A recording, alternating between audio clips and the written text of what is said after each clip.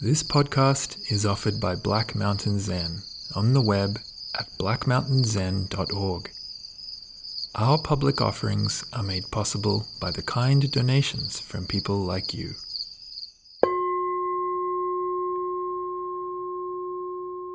The paramita for today is kshanti, patience.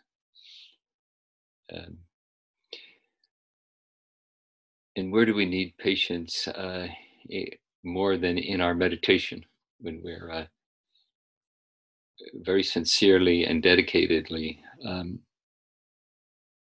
attempting to stay present and stay settled and equanimous and accepting, and only to have the unruly nature of our life express itself.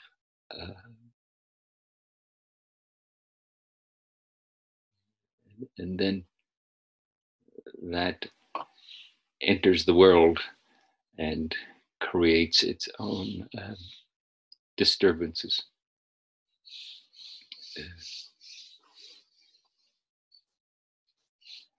But let's start as we connect to our body and our breath. Let's remind ourselves not to be surprised when the stuff of your life pours forth.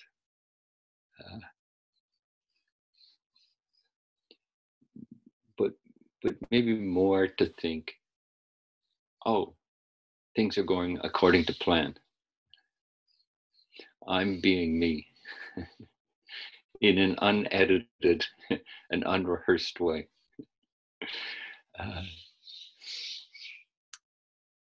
There's something about when we approach it with that kind of attitude that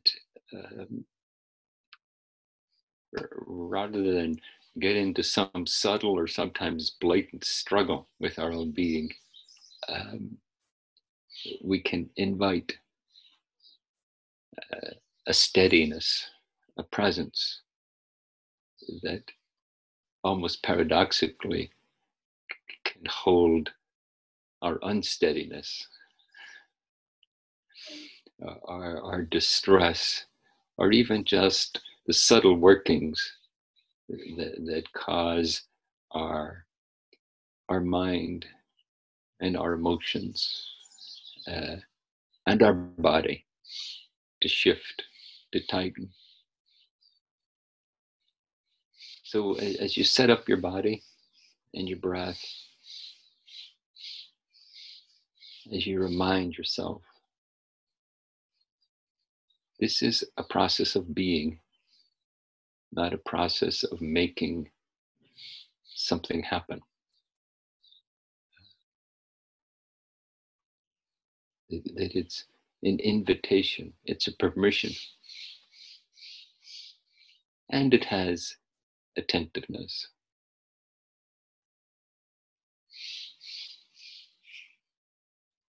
So I would say to you, as you start to sit, attend to your body. Notice the feelings, the physical sensations in the body.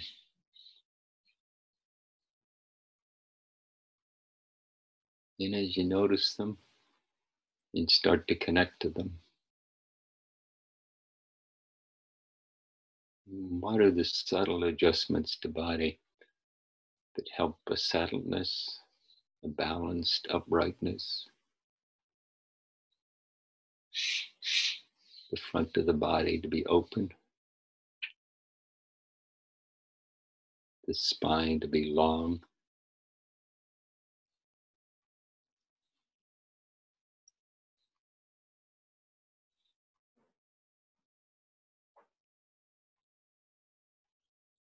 and maybe for several breaths, to really give full attention to what it is to let the inhale happen.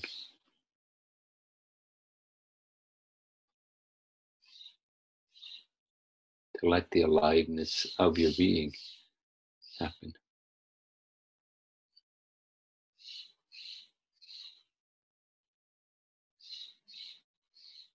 to reconnect to something foundational, fundamental to being.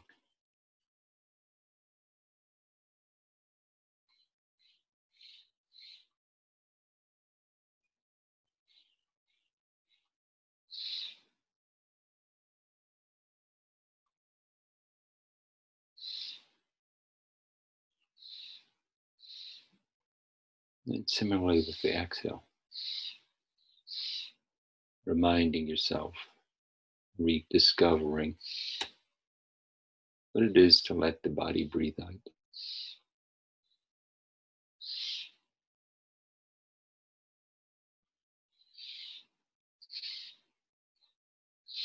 What it is to let go.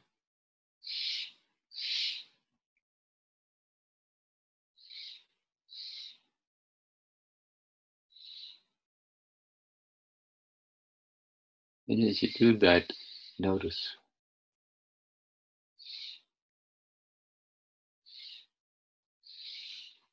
Notice the character of your mind and body today.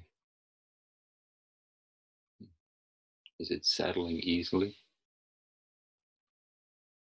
Is it refusing to settle?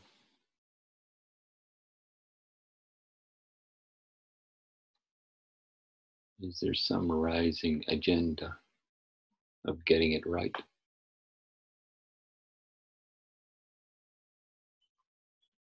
Some urgent preoccupation?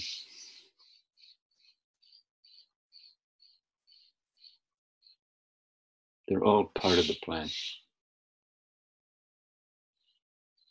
of being aware, of being what you already are.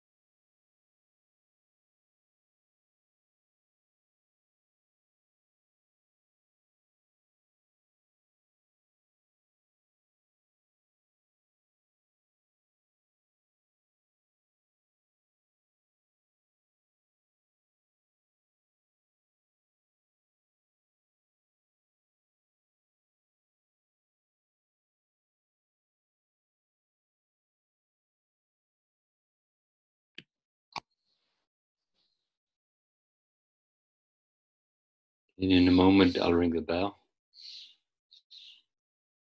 And as I do, and you start to shift, notice as best you can what that shifting feels like, how it affects your consciousness. Does your mind become more active or more attentive in an external way than an internal way? Not to say there's some right experience you should have, but just to notice the experience that's unfolding.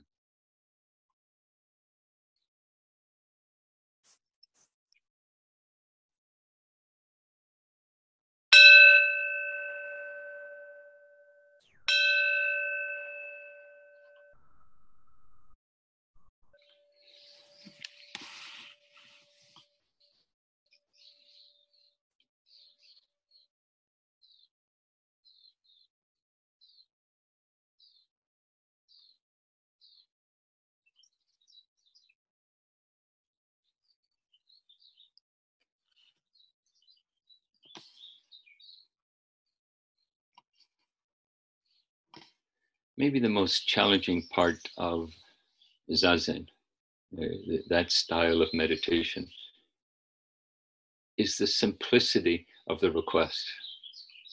Well, just to notice the experience that's unfolding. And how, as we attend to that, how thoroughly informative it can be for us. And as in that, usually there's an editing to our experiencing. It's sometimes intentional and often not. And to be able to invite ourselves back to this unedited expression of our being. And then also recognizing that when we sit still, that when we start to open the body, the breath, and the mind, it will draw up to the surface like a deeper expression, deeper in that, almost like it's more heartfelt.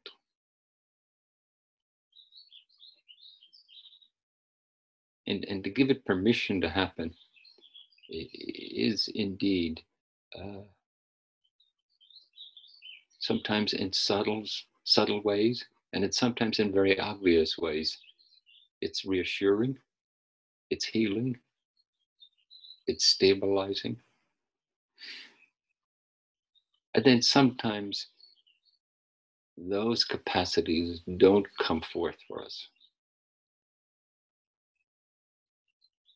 And how can we allow that to be just how it is today? How it is for this period of Zazen.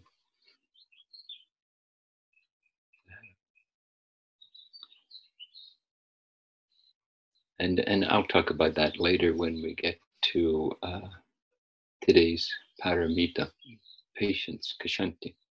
But before we do that, I wondered, would any of you be willing to share your reflections on exploring the paramita of Kshanti, of Sila? So everybody's muted except me. Oh. So I think if you go into your screen, you can find a way to put your hand up, and I can invite you to unmute yourself. And also, just be aware this is going to be recorded and will be available publicly online. Oh. Thank you, Jean. So any observations, any comments around the practice of Sila? Okay, go ahead, Peter. I think it was the email that you sent round about noticing and acknowledging what went on was absolutely fantastic. It really was, because it just, for me, you know, it just made me become very present of what was going on without having any sort of comment about anything. Like, it was like this, like it was like just being very present for as everything was just arising. And I just thought that was really wonderful, you know. I just really got so much out of that, you know. And I still am, you know. It was like we all do our practice, sit every day, and but just actually to do that in action, it's just another way of doing it in action, you know. And I was going, well, and as I was getting more used to it, then, you know, things didn't just get out of control. It was like everything was, you know, becoming very sort of ordinary, and you know, more sort of like normal, normal. But I got tremendous out of it. I thought that was really fantastic. You know, I think that was my best experience out of it all, and I'm just going to continue to do that. It was just like noticing as anything was coming up, and just acknowledging as it was coming, and going, right, well, that's the way things go, and that's the way things are, and it's not such a really big deal. It's just very simple. And it was really good in a way, because if anything, you know, that I felt it was difficult, it didn't become difficult. It was just something that was going on. And that's just my experience. And it's difficult more to explain about that, but it was really a very wonderful way of really to stay present and practice, you know. Or what another way would say, I've heard of this before, like meditation in action in some, you know. So that's my experience of just that email you sent me. It was very good. And thank you for giving that to me. That's wonderful. Thank you. Thank you for your comments. You're welcome.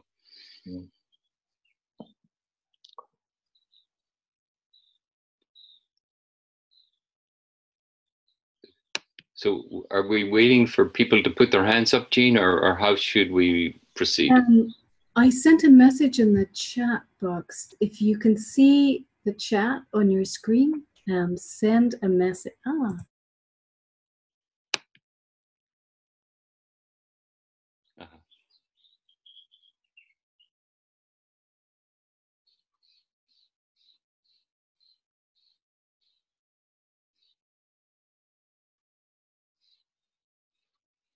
Jean, could you describe as, I've heard in the past people saying you can digitally put your hand up. Do you know how to do that? I think if you...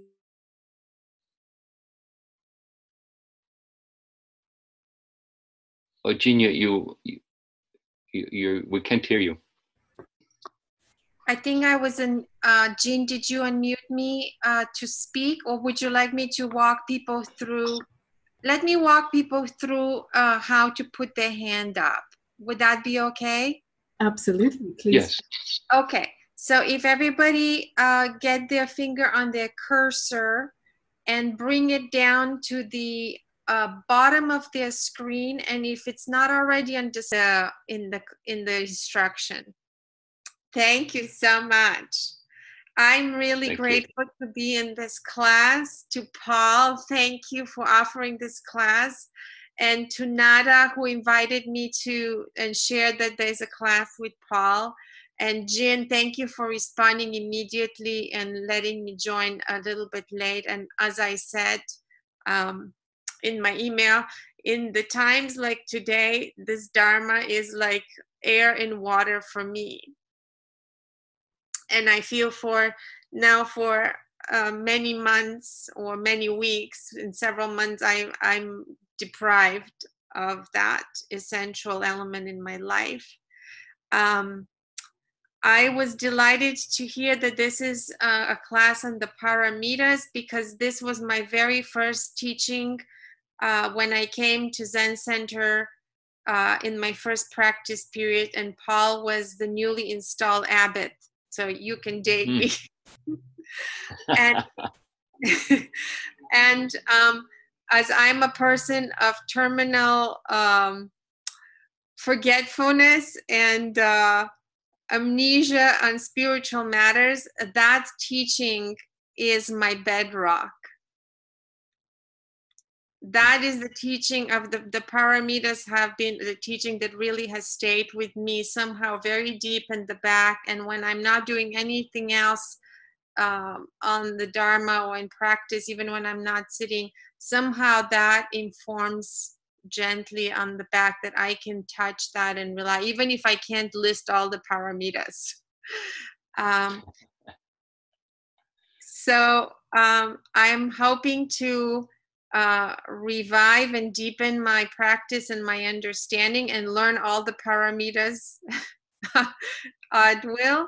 And this week, the invitation for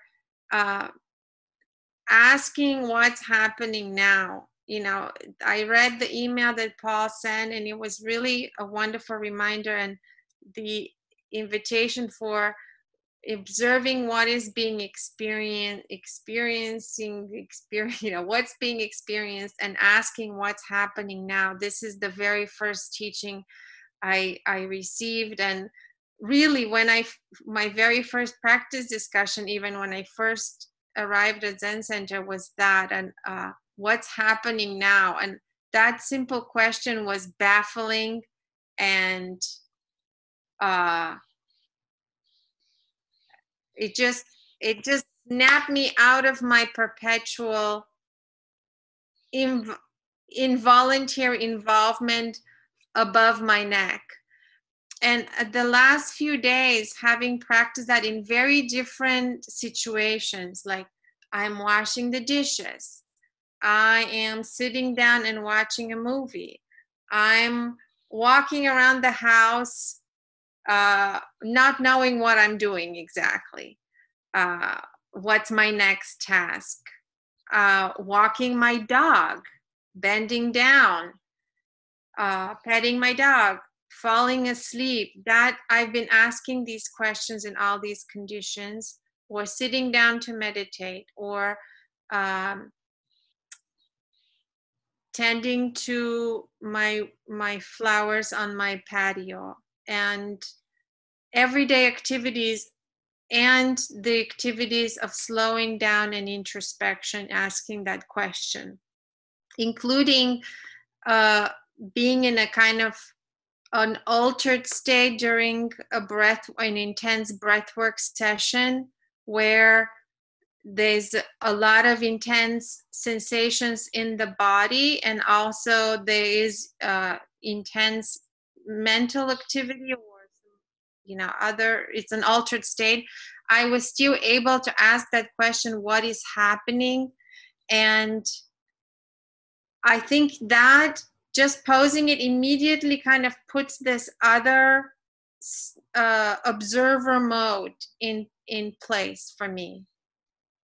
But it's very it's not passive. I noticed that this is not a passive just watch. It has an active component. It's watching, and it also somehow infuses the activity with more vigor, or more experience is being experienced. That's what I have to say. Thank you for letting me speak. Thank you, Maria. I love that closing observation you made, that as we attend to something, often as we engage it, it becomes richer, or it becomes more vivid, or it becomes more informative. Yeah. Thank you. Okay, so Anne Hawking has her hand up, and I'm going to ask her to unmute herself. Okay, Anne? Thank you, Paul. Thank each of you. This Sheila couldn't have come at a more opportune time, given the murders and just all the unrest in the streets about racial inequality that's going on in this country. It just isn't stopping. Well, my husband said he read that 2 Black men were hanged in a small town out in the desert in California, in Victorville. Unbelievable.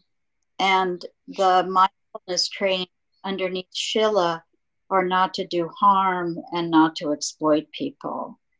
So, and then, you know, to speak wisely and think wisely, and not to hurt people with how we consume. So these concepts, these precepts, these practices really bring home very essential ways of living as a good human being that are not being respected in this country right now. And so this just provides more intense focus for me on trying to start from the inside of myself to bring into the world a more positive, life-promoting way of being. And also, you know, prompting me to ask, what can I do? What can I do? Even in small steps. So, thank you. Thank you, Anne.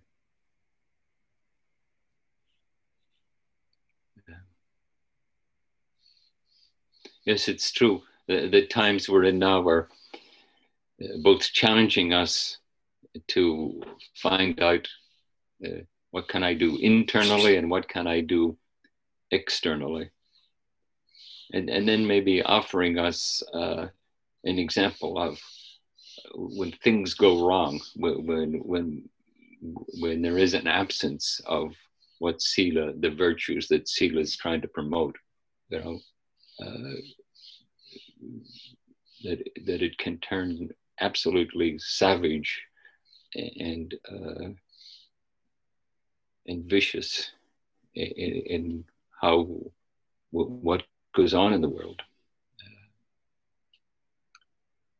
I think most of us, many of us, certainly I am, in a state of shock, and in some ways a hopefulness, you know, that this noticing and acknowledging will lead to a change, a deep change.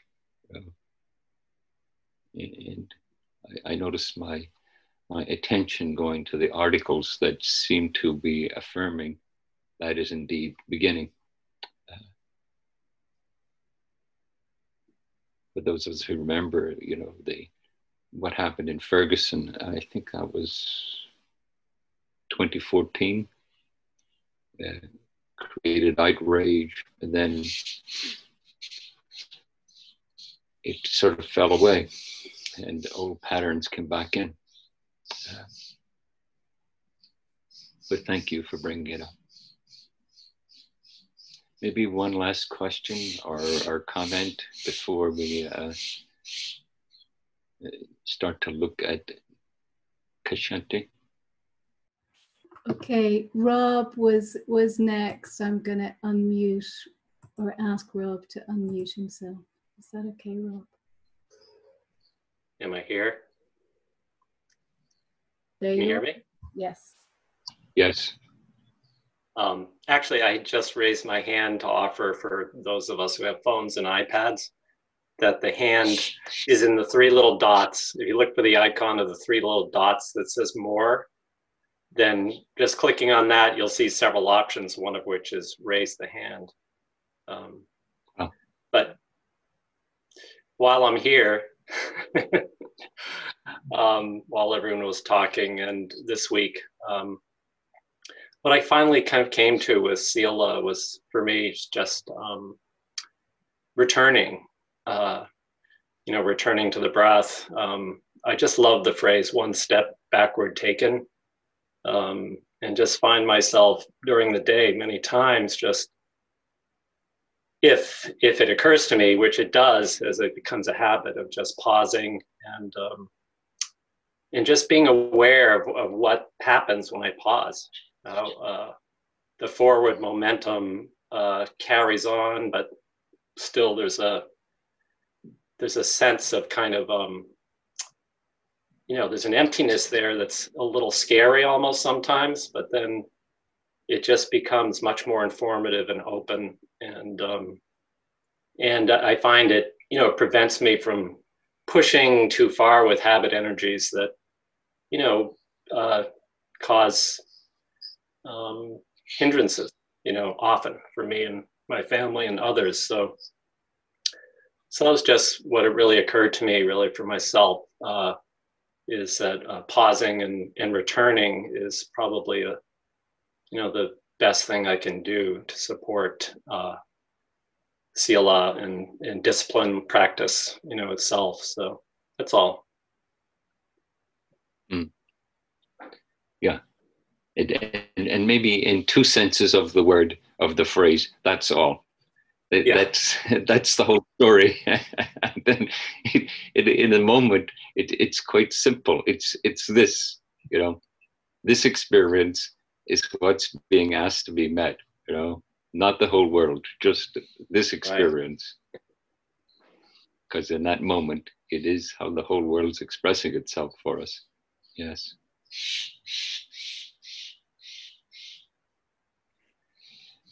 So there's 6 paramitas, and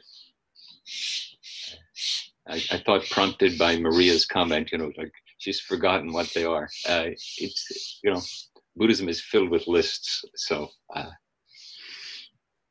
think it's easy to forget some of them. But one way to think about them is that the first 3, the generosity of giving and receiving, and the way it can loosen up our sense of scarcity, or that contraction into me that has to be taken care of, preserved, defended, the dana, the giving and receiving, is a profound shift for us to trust interbeing, and then also recognizing and realizing that the interbeing is how it is, and then the second one of Sila, don't harm, do good. We could easily get involved in processing the details of exactly what that means in any particular situation,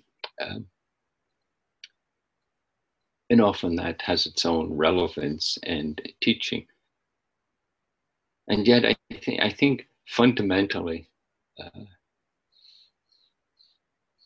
to say something like training our heart to recognize, oh, this is coming from heartful intention to be of benefit, to be benevolent, to engage,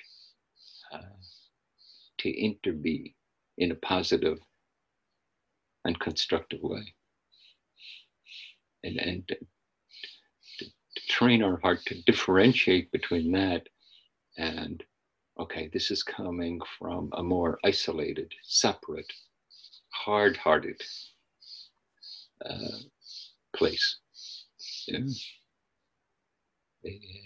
And as we engage that,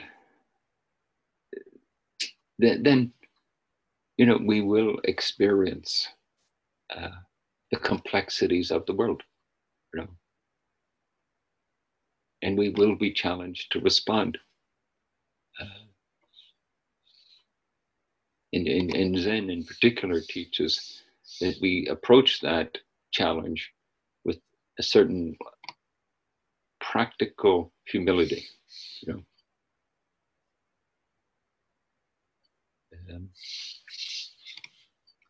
and when coupled with benevolence and the trust that offers us, it helps us to shift. It helps us to shift something fundamental in our being, that the preservation of me is the most important thing, and how we build out from that the us and them, the competitiveness, the instinct to be aggressive, or however we play out our notions of self. And then in addition to that, Kshanti, patience, that life, it's so extraordinarily straightforward in the what supposedly was the first teaching of Shakyamuni Buddha after his awakening, that there is a dissatisfaction that arises for us, and it happens in two ways: not getting what we want and getting what we didn't want.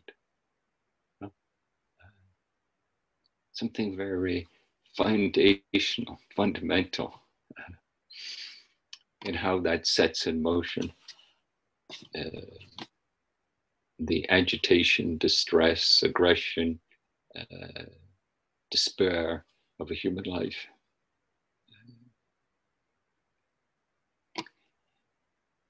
And patience is asking us to keep exploring the difference between just getting swept up in the agitation, however it's expressing itself,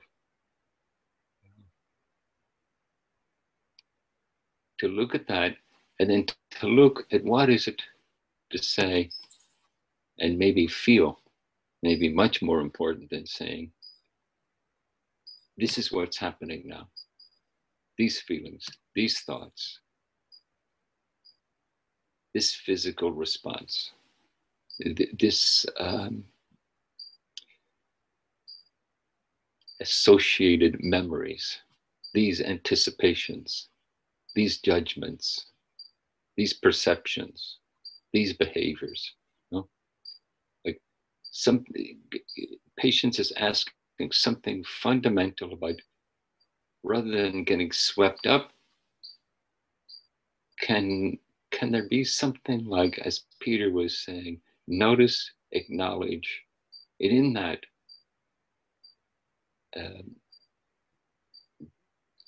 a willingness to experience. When the human condition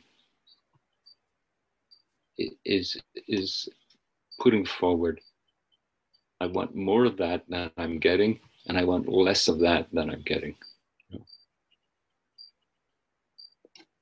There's an initiation of, so be it. This is what's happening. That before we're lost in what it should be or should not be. And that's why I was saying in Zazen, this is the utterly simple and endlessly challenging request.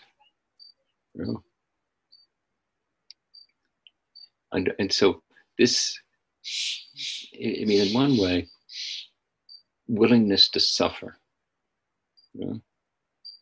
In another way, that sounds a little misguided, because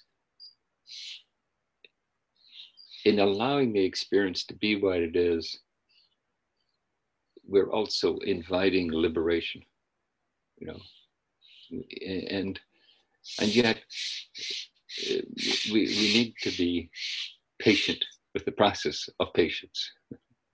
I remember reading about 6 months ago a book by David Treleaven, where he was talking about trauma-sensitive mindfulness. And it set me thinking, well, in one way or another, we're all traumatized. In one way or another, we have coping mechanisms. There are ways we dissociate. There's a ways we distract ourselves. There's a ways in which we cut off something of our own experience.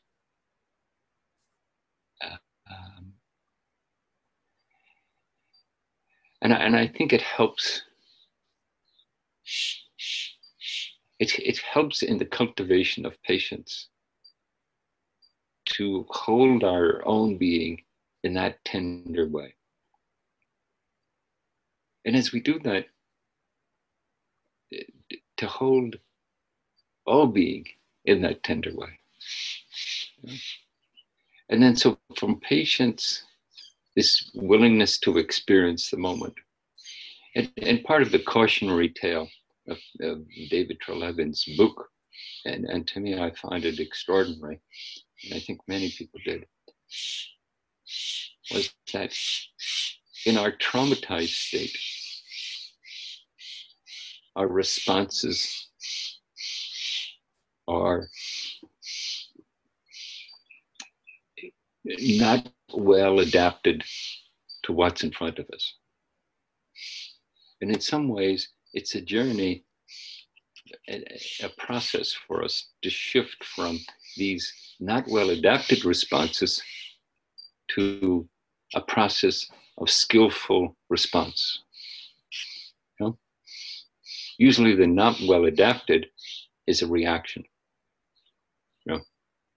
We react from a place of fear, from a place of aggression, from a place of scarcity, from a place of confusion.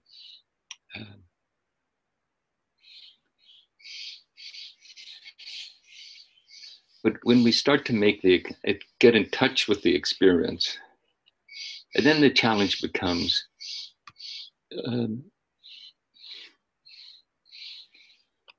can there be a contact that starts to become informative? You know, sometimes in the teachings it says willingness to experience, and then enduring, you know, persevering, staying with, you know. And sometimes it's a patient re-acknowledging, you know, like telling ourselves again, yes, I'm having a hard time with this. Yes, I'm experiencing this as painful. Yes, this is agitating. Yes, this is distressing. Can we stay close? And as we start to stay close,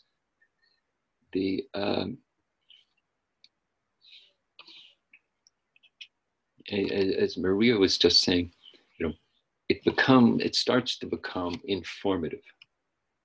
You know? Oh, this is the subjective experience of now. You know? We start to see what the particulars of it, and it starts to give us clues as to how to respond appropriately. And sometimes that is to find a way to lessen the experience. You know? Okay, I need to go out and just walk and let something of this agitation dissipate. Sometimes it's to open and settle into it. You know? And there's a judgment, there's an assessment, maybe a judgment's the wrong word. There's an assessment in terms of taking care of the workings of our own being. Of course, we would all like to think, well, I will have the experience, I will open to it deeply, I will settle and be deeply informed about what's going on, my more visceral feelings, my psychosomatic being, the structure of my mind, how it influences my relationships and my values. Yes. But to remind ourselves that whether we like it or not, our life is more vulnerable and tender, and in some ways fragile than that. You know, the being we are needs to be taken care of.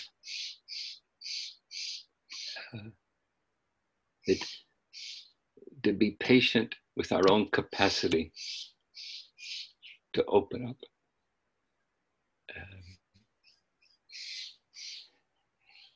And it's very interesting because as we develop that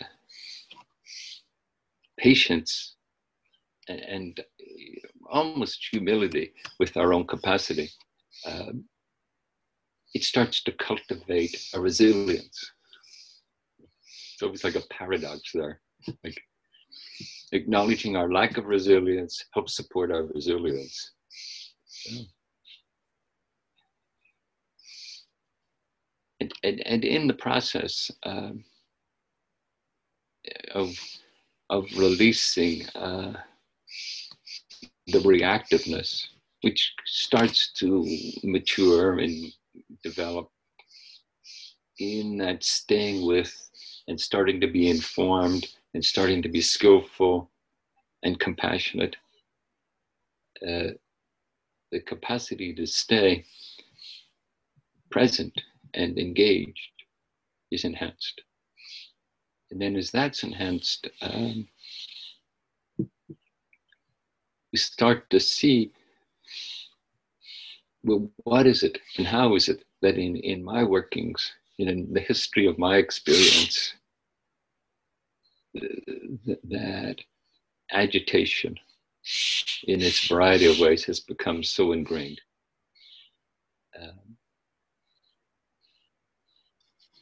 And then it helps to set the stage for forgiveness. And the distinction between,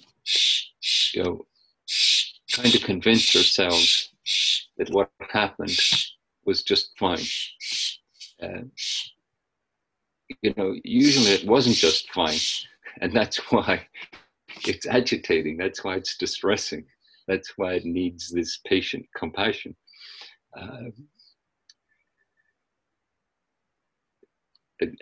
I remember being someone mentioning to me quite a while ago in Northern Ireland that there's and I don't know if that's where it was initiated, but the notion of to stop wishing for a better past. Yeah, like that was the definition of forgiveness. That way in which we can find ourselves having a difficult experience that's unsettling for us, and we find it keeps recurring to our mind. It's on replay, and I sometimes think it's on replay. We keep replaying it to get to the conclusion, to get to the resolution, and usually we're trying to do that cognitively, whether and often it's, well, I should have said this, or I should have done that,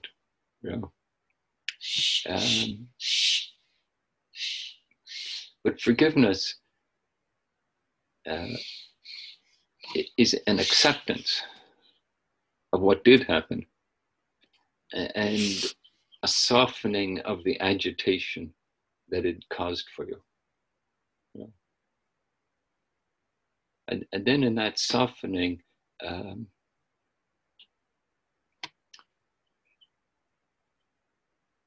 it's almost like there's a change of heart.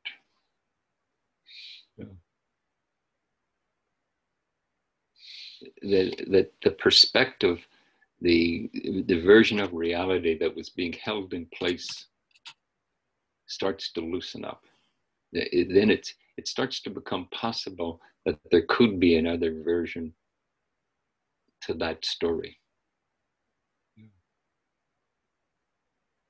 And that is, that's how we invite in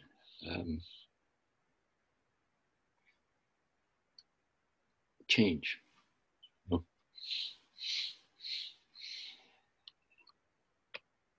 And so those three, the generosity, the benevolence of being, the cultivating of a virtuous way of being, and this tender process of relating to our own human existence.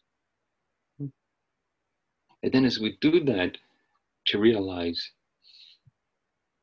that every one of us is going through this. And then, so I remember a while back noticing in myself, someone did something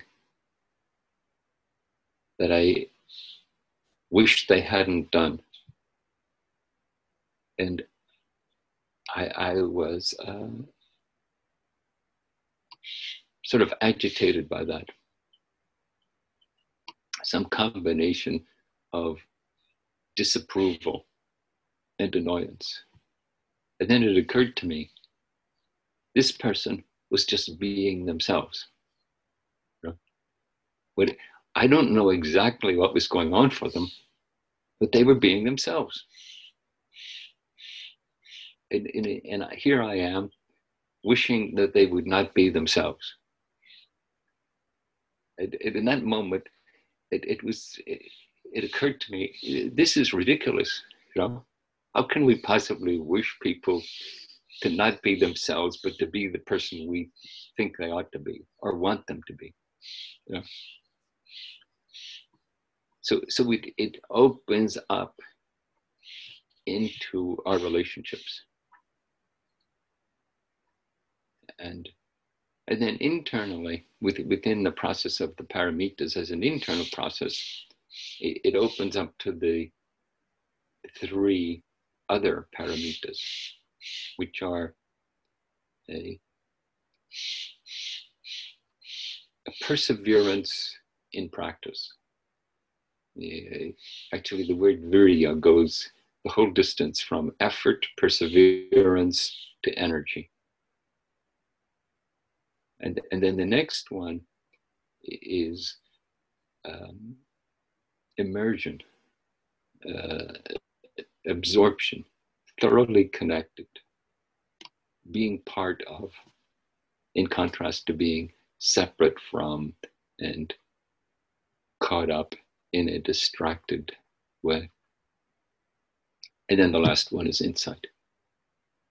And so how we can think about them is that the first three create for us the capacity to engage the second three. And of course, every single one of us is a complex person. And none of us goes from 1 to 6, 1, 2, 3, 4, 5, 6. Sometimes we have an insight that just pops up, and then it helps us look back and see, oh, and that's what was going on. And that's why I got so caught up in that. Like the insight of thinking, I want this person to stop being themselves and be who I would like them to be. And I'm annoyed that they won't do it. And I haven't even told them that. And then the insight, inviting the patience, in inviting the benevolence, and inviting the conduct, the engagement that doesn't harm but does good. And as it does it, there's like an energy release, So that energy, which is contracting the body, making rigid the way of thinking and feeling, and starts to shift. And instead that energy flows into engaging, being part of, being immersed into being.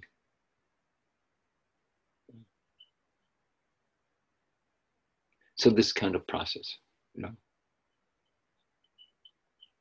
and how to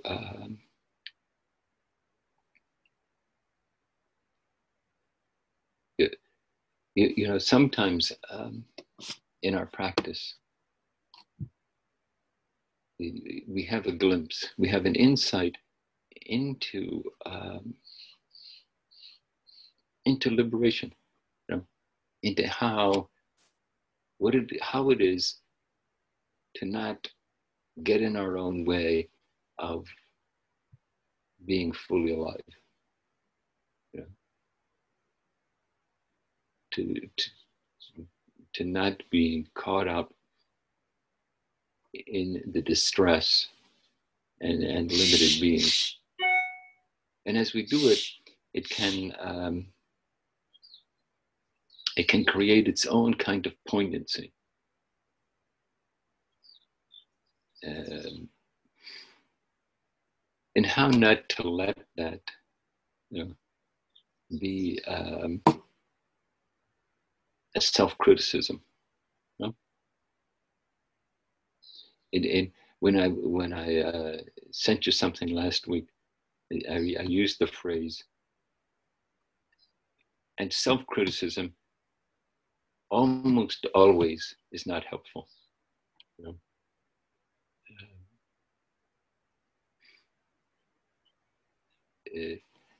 Not to say there aren't times. I would say,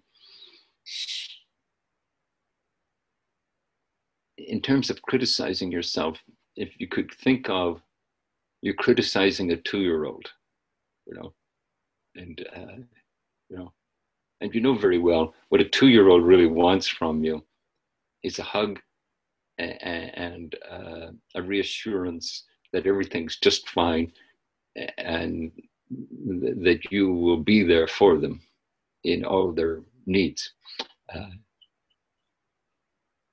Maybe if you can hold your self-criticism in that regard, I would say, okay, that could be helpful. And I would say in a more direct way, that is the compassionate component to the wisdom of insight. That the insight needs them both. It needs the compassion, and that compassion actually will support the insight to flow into action, into being transformative.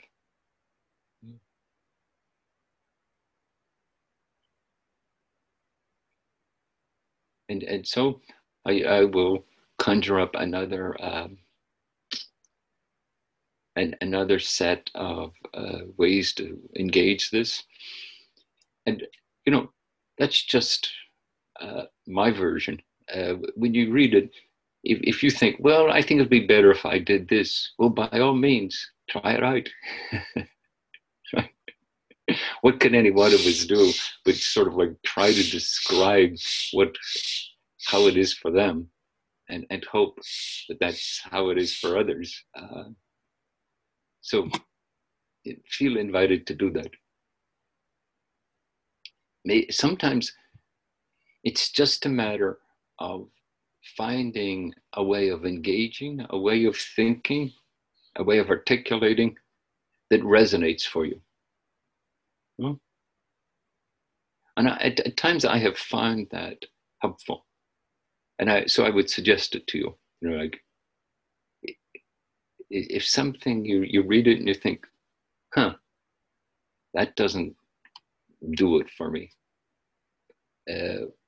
Is there another way to phrase it? You know, is there a different adjective? Is there a different perspective that resonates for you? It's a very interesting process, using the mind to support our practice.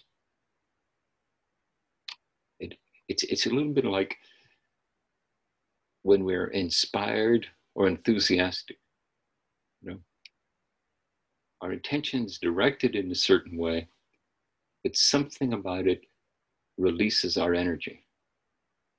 You know, is there something about how you might engage a suggested exercise that releases your energy rather than tries to dictate the response?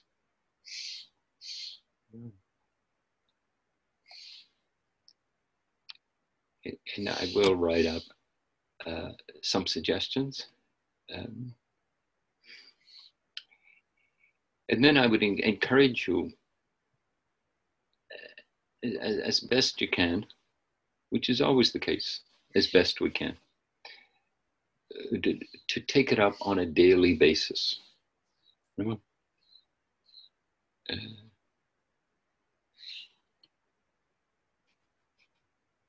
For many years, I have found a statement by Yunmen, a Zen teacher from the Tang Dynasty. And it's quite simple. In some ways, you could critique it for being naive and limited, but it works for me. That's all I can say. The English translation is, every day is a good day. And it works for me in as much as every day we can engage a way to practice with it. You know, every day we can rediscover what is this process that I find so inviting, so challenging, and so supportive, that I call practice.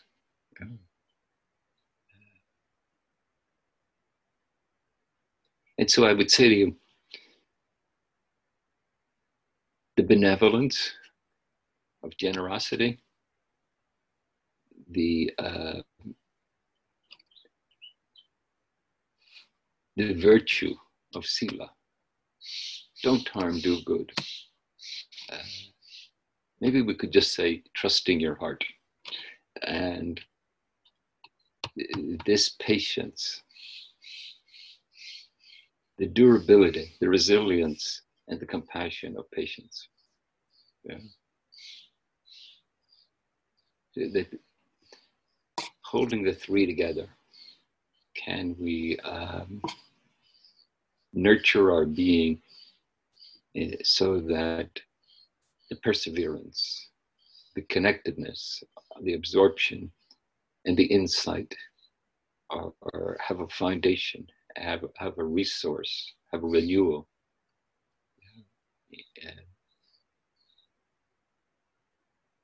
And encourage you in your reflection on what I suggest. Search for your own words. No? I usually search around and try to find a poem that has a feeling that goes along with what I'm trying to say, what I'm trying to articulate. Again, that's just me. I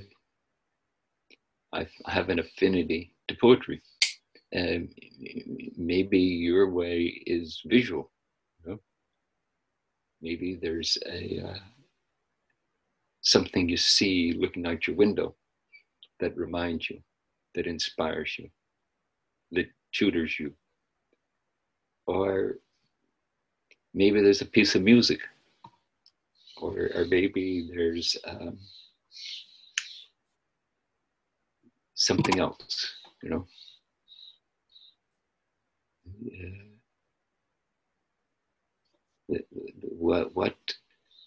What calls forth the intentionality of practice for us?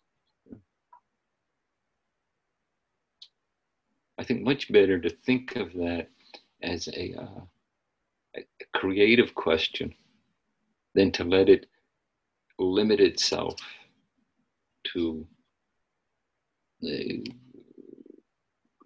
some fixed should, you know. In some ways, that can become just another version of getting annoyed at ourselves for being ourselves.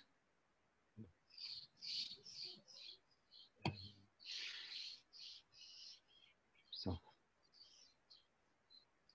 and if you're in a small group, I would encourage you to bring your experience to the group. And if you're not in a small group and you would like to be, I think you can contact Jean and she'll figure something out. And if you don't want to be, that's fine too. Engage it in a way that works for you. Okay. And thank you for your practice. It's good to remember that each of us touches in our lives lots and lots of people. And that when we engage this practice, it comes out of us in what we say, how we say it, how we act, what we do, what we don't, what we refrain from doing. You know, that we're sharing the practice. Just saying thanks and making eye contact with the person who just sold you a cup of coffee. It's not a complicated process. So thank you, and take care.